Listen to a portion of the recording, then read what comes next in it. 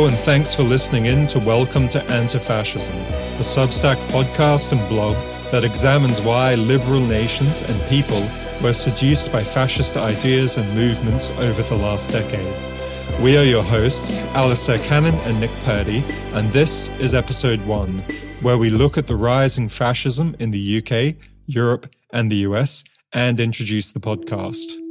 Remember to subscribe on Spotify and Substack, where you can read text versions of each episode before the audio is released. It's January 2024. 3 years since the Capitol riots in Washington, D.C., that moment of terrorism we hoped would be the limit of right-wing extremism in the USA. Nearly 2 years since Putin's Russia invaded Ukraine, hoping to denazify the country by demilitarizing them, harshly censoring them, and destroying their national identity.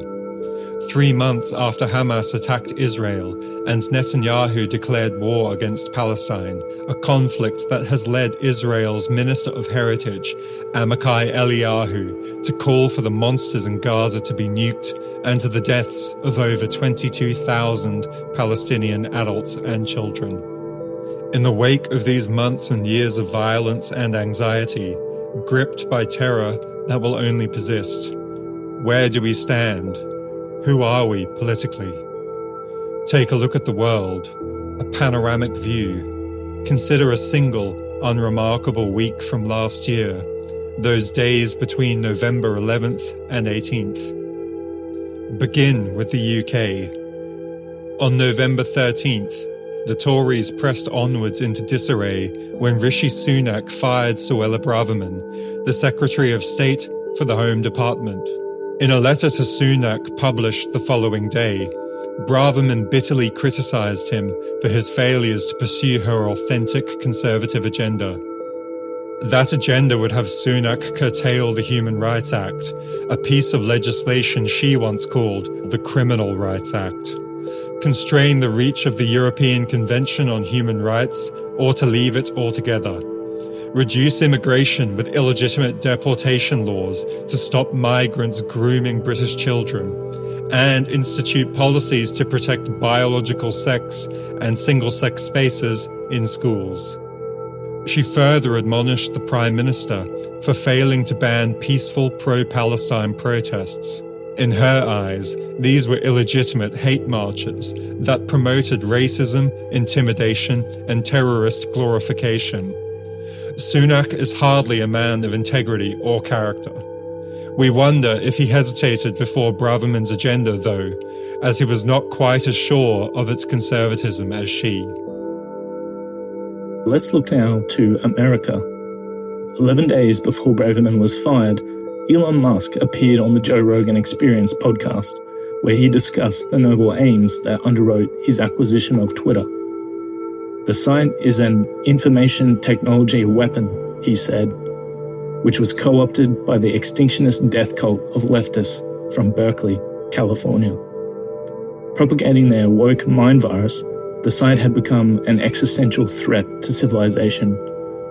Musk bought it to protect free speech and save us all. Yet just 2 weeks later, and 2 days after Braverman published her letter, Musk used his account to endorse a white supremacist, anti-Semitic conspiracy theory similar to that propagated by Robert Bowers, the man who murdered 11 Jews at a Pittsburgh synagogue in 2018. Anti-Semitic conspiracy theories, it seems, are neither a mind virus nor an extinctionist idea. For Musk, once the richest man alive and a self-proclaimed political centrist, they are all the actual truth. Even more troubling was a speech made by Donald Trump on Saturday the 11th, 5 days before Musk's tweet. Speaking to a crowd of supporters on Veterans Day, Trump delivered the most extreme statement of his intentions yet. In honor of our great veterans on Veterans Day, we pledge to you that we will root out the communist, Marxist, fascist, and radical left thugs that live like vermin within the confines of our country, lie, steal, and cheat on elections, and will do anything possible, whether legally or illegally, to destroy America and the American dream. the threat from outside forces is far less sinister, dangerous, and grave than the threat from within. Despite the hatred and anger of the radical left, these lunatics who want to destroy our country, we will make America great again. Commentators across the world were quick to note the parallels between Trump's comments and the speeches given by Mussolini and Hitler. Publications, formerly hesitant to use the word, openly called Trump a fascist afterwards. Yet Stephen Chung, one of Trump's advisors, quickly reassured these critics that they were mistaken. Those who try to make the ridiculous assertion, he said, are clearly snowflakes, grasping for anything because they are suffering from Trump derangement syndrome, and their entire existence will be crushed when President Trump returns to the White House. Nearly 3 years on from the Capitol riots and 12 months after Trump claimed that the 2020 election fraud called for the termination of all rules, regulations, and articles, even those found in the Constitution, the true nature of Trump's political aims has become undeniable. See all this now, alongside everything else we want to ignore but dare not forget. Remember Ron DeSantis' Individual Freedoms Act that censored school and university curricula in Florida in 2023. Remember Viktor Orban's comments about the perils of race mixing in July 2022. Remember the legislative attacks on trans people in Republican states across America all last year. Remember that Italy elected Giorgia Meloni from Fratelli d'Italia as their prime minister, even though her party's flag bore that infamous flame insignia. Remember that Alternative for Deutschland, despite their neo-Nazi ties, are now the largest opposition party in the German parliament, or that dozens of members of the far-right Reichsbürger group were arrested just over a year ago for planning to overthrow Germany's government in a coup d'etat. Remember when Suella Braverman decried the luxury beliefs of the liberals who support migrants and asylum seekers, echoing Mussolini's hatred for the luxury commodity of internationalism. Remember that 3 far-right parties won 13% of the vote in the Greek elections of June 2023, or that Marine Le Pen took over 41% of the votes in France's presidential elections in 2022. Remember, too, that in November last year, just days apart, Argentina chose Javier Milei as president, and Geert Wilders' Freedom Party won the election in the Netherlands. Remember the far-right riots in Dublin on November 27th, and the genocide in Gaza, still ongoing now with the approval of our leaders. And remember that Trump, in spite of everything, the crime, the lies, and the hate, will almost certainly win the Republican presidential nomination for 2024 and possibly the presidential race. Around the world, liberal nations and their politicians have been drawn toward a dark force, fascism. Our countries are not yet fascist, but we cannot doubt it any longer. Today we stand before fascism. We have entered the era of anti-fascism. A vortex seeks to subsume us, to draw us into the fascist oblivion. And we believe we must try to steer away from this terrible future. Now, more than ever, it is important that we think, that we see the change in our political climate. Liberalism threatens to give way to fascism in our political systems and in the minds of voters. Fascism, though, doesn't emerge from nothing, ex nihilo. Fascism is a response to history, to memory, to all that has happened over the months, years, and decades that led to our present moment, a moment that could still open onto any number of other futures. Today, then, we must ask ourselves how and why fascism has colonized our futures. This means we must ask how the history that has made us and that we make every single day has made fascism alluring once more. It means we must ask how liberalism is responsible for fascism. Liberalism gives way to fascism, both in our minds and our societies. Psychologically and socially, liberal nations and people are vulnerable to fascism. To put this another way, in different times and places, liberals somehow come to find fascism appealing.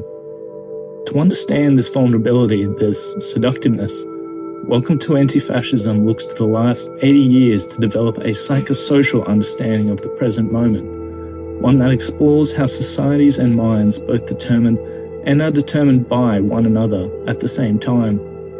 Beginning with the closing days of World War II, when America dropped the atomic bomb on Japan, and moving through events like the space race, the collapse of the Bretton Woods system, the rise of neoliberal politics, 9/11, the wars in Iraq and Afghanistan, the global financial crisis, the COVID-19 pandemic, and more. We sketch the history of the emotions, ideas, dreams, and traumas that underwrite today's fascist movements. We also look to the lives and minds of individuals who lived these histories and moved from liberalism to fascism themselves. People like David Bowie, Jordan Peterson, and Kanye West, all of whom were drawn towards fascist politics after moments of personal crisis.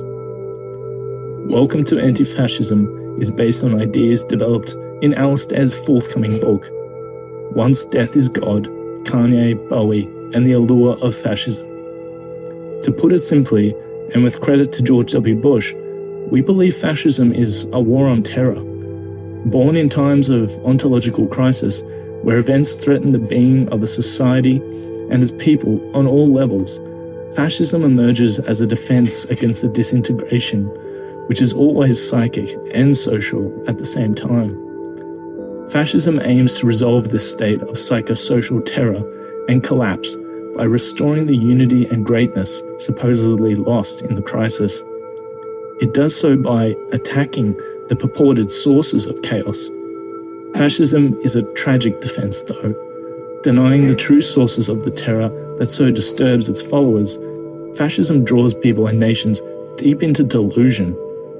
Plagued by fantasies of persecution and grandiosity, they attack people who bear no responsibility for the crisis, which deepens and grows as they leave their society's problems unresolved.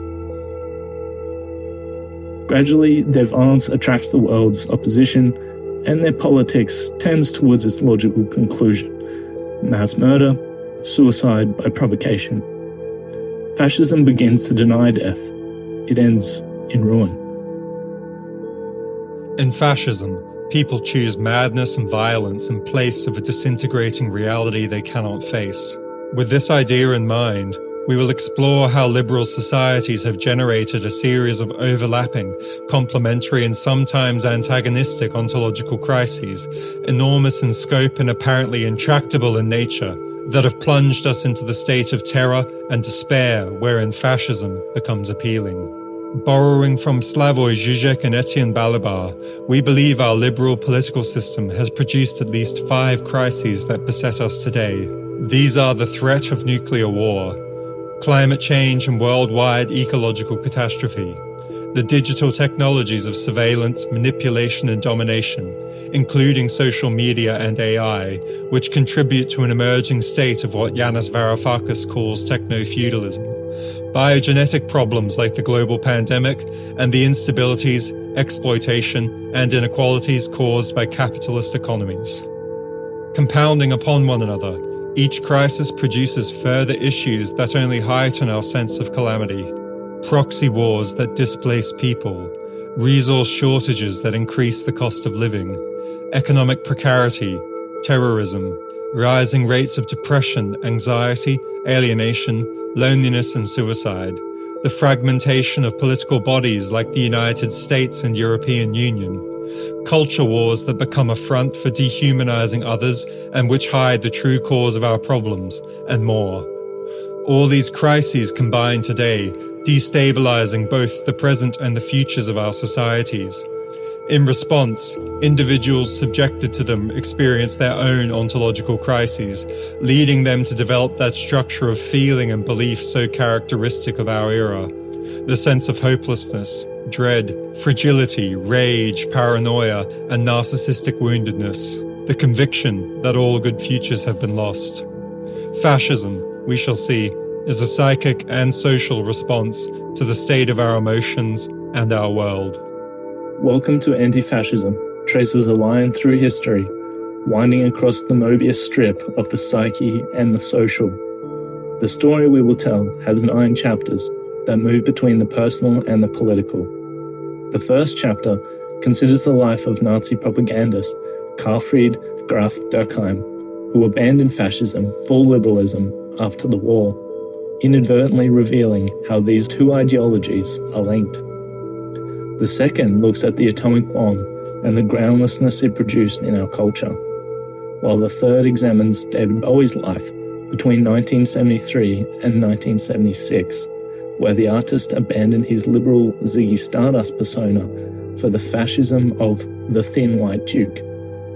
The fourth chapter traces the rise and fall of Keynesian economics and the Bretton Woods system, a collapse that opened the way for the instability, precarity, and rapacious competition of neoliberalism. Chapter 5 looks at the life of Jordan Peterson from 1980 until now, that self-proclaimed classical liberal whose politics have become more and more fascist since his arrival on the world stage in 2016. Chapters 6 and 7 will detail the paroxysms liberal societies endured in recent decades, among them 9/11, the Iraq-Afghanistan wars, and the Great Recession, while examining the personal crisis and political shifts of our era's most iconic celebrity, Kanye West. The final two chapters then complete the historical narrative, delivering us to our present day, where we consider the futures we could pursue in light of the history we have explored. We tell this story because we believe we cannot understand today's fascism unless we do so. More importantly, we also hope to find a new way to hope. With thought, we hope to find a way to face our present and resolve its problems without taking flight into the illusions of fascism. That's the end of episode 1.